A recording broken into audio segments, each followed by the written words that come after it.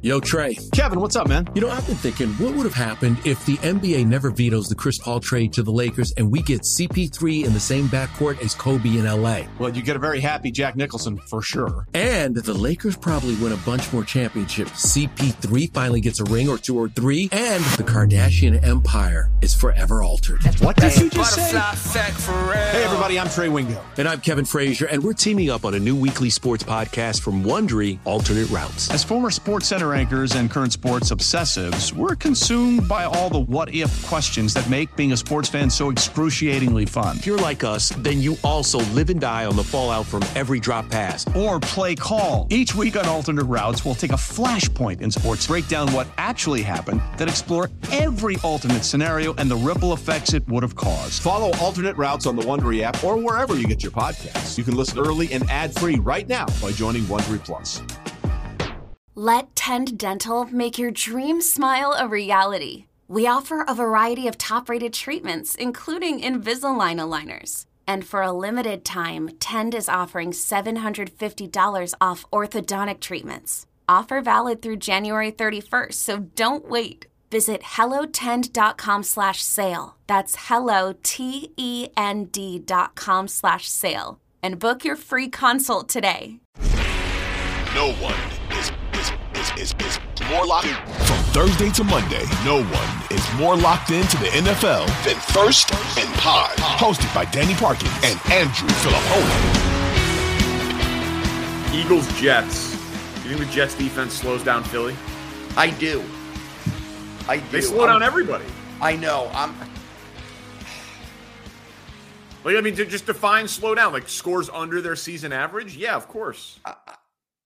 I mean, I want to say right now that the Jets are going to win this game. I want to say that out loud. I want to just speak that out there and have you ridicule me and say, I have the crystal ball. I'm football Nostradamus, and that's dumb. But that's where I wanted to go. I soft pedaled it with the question, but that's really what I was thinking in my head. What is the formula for, given what we just saw the Eagles do against Puka Nacua, Cooper Kupp, and Matt Stafford, and play by far their best game of the year, the game that made them look the most like they did last year. They've not had a very impressive schedule early on, but how are the Jets scoring enough points to win the game? Well, their defense is shutting down, I don't even want to say shut down because I don't think it's going to be that pronounced, but I mean, the total's low, man. Total's very low. Their defense makes the Eagles' run game not so dominant that everything comes off of that, plays downfield to A.J. Brown, everything else. They lose, or their best weapon or their biggest strength is somewhat neutralized. And when that happens, the Eagles go from a team that can score 30 points, and instead they're a team that's going to score more like 20. And if you mix a couple turnovers in there, well, then maybe they score 16 or 14 instead of 20. So that's, I think, the way they do it. They hit a couple big plays. So yes, I mean, so you're saying 17 would have to be enough to win, right? Like a real low scoring game. Yeah. Yeah. And I think the Jets defense can do that to Philadelphia. I mean, they did it to the Chiefs. Not that the Chiefs offenses looked great this year, but yeah, I mean, the Jets defense is good showings against best teams in the league, like Chiefs, Bills. So yes, they definitely can do it. When Aaron Rodgers went out and we saw Zach Wilson play immediately after that, and he was so bad, would you have guessed that this week 6 line would only be a touchdown?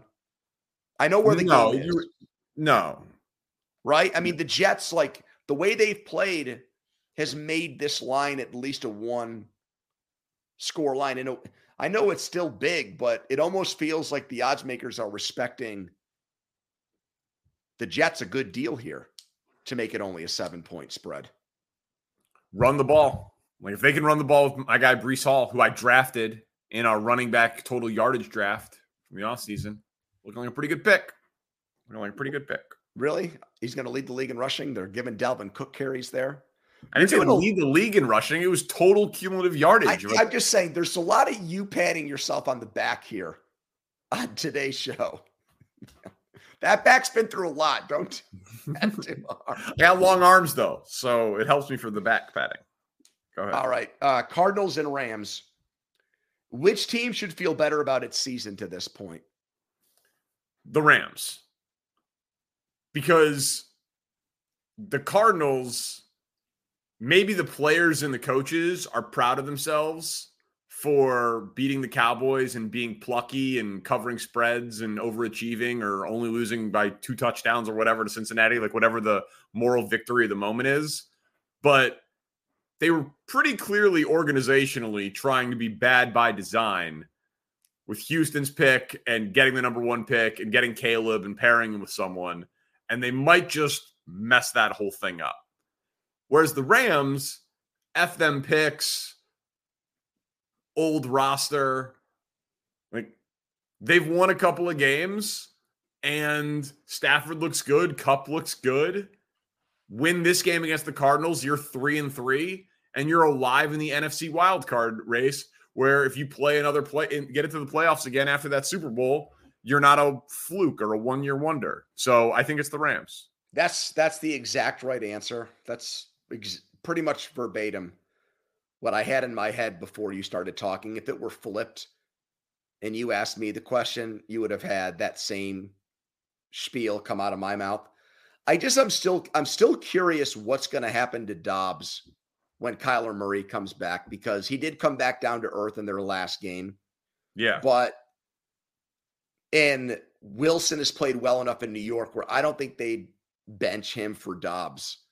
But is there a team that would trade for Dobbs between now and the trade deadline around whatever it is, first weekend? You don't think so? No. Okay.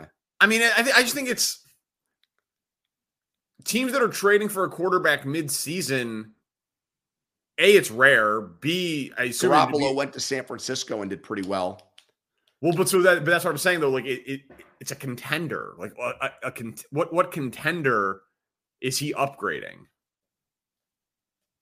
You know, I mean, if you wanted to say you were going to trade for him just to bring him into your building to compete or be there for next year or long term or something with an old, you know, I just You're right.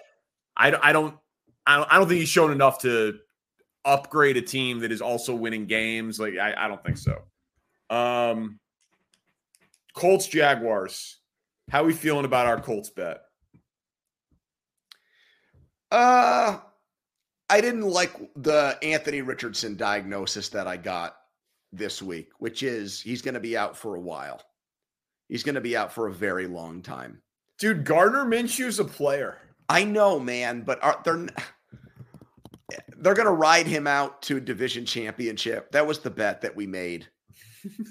And if Richardson's out for 2 months, I didn't factor that into the math that was floating around in my head when I was devising a scenario for them to unseat Jacksonville.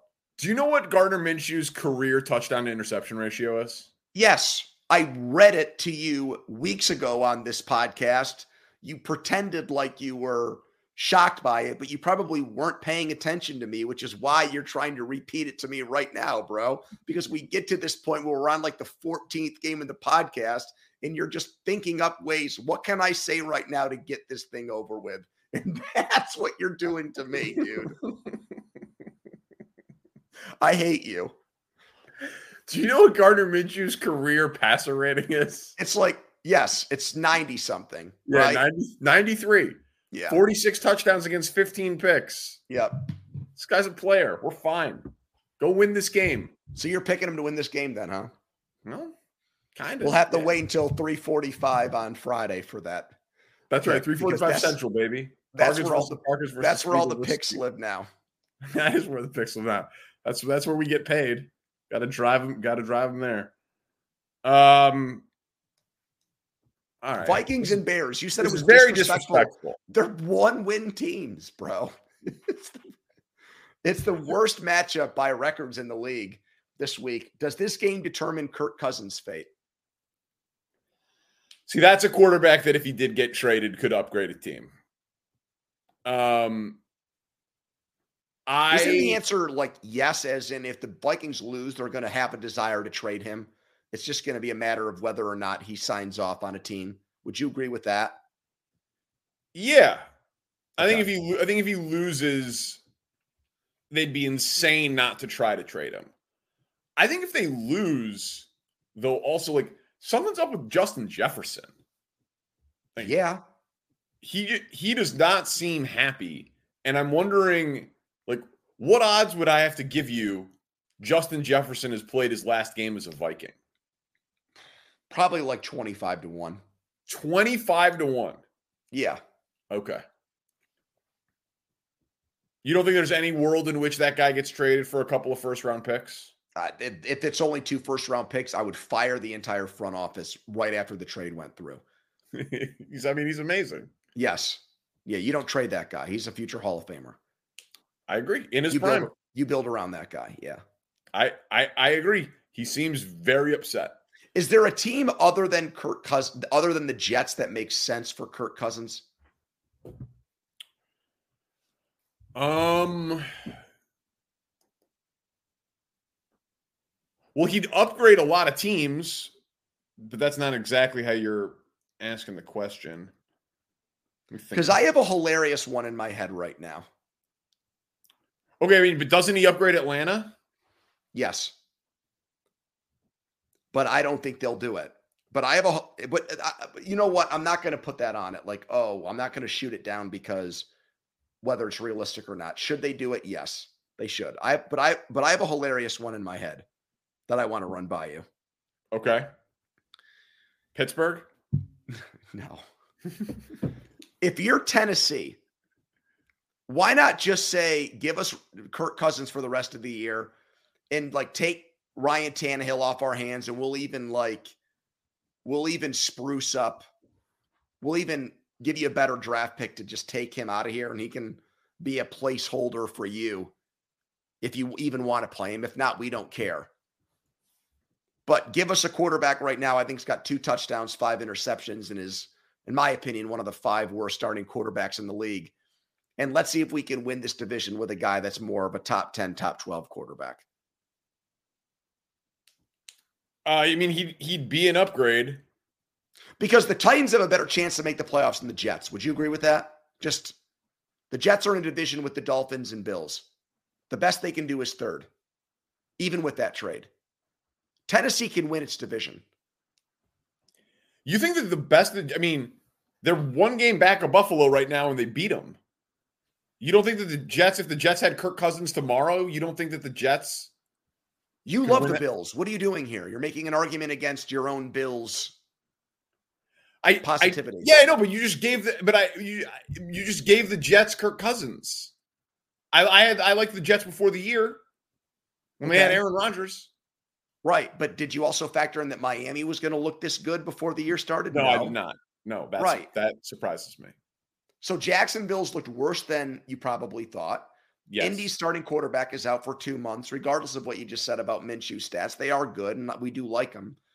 But if Kirk Cousins got traded to Tennessee tonight, I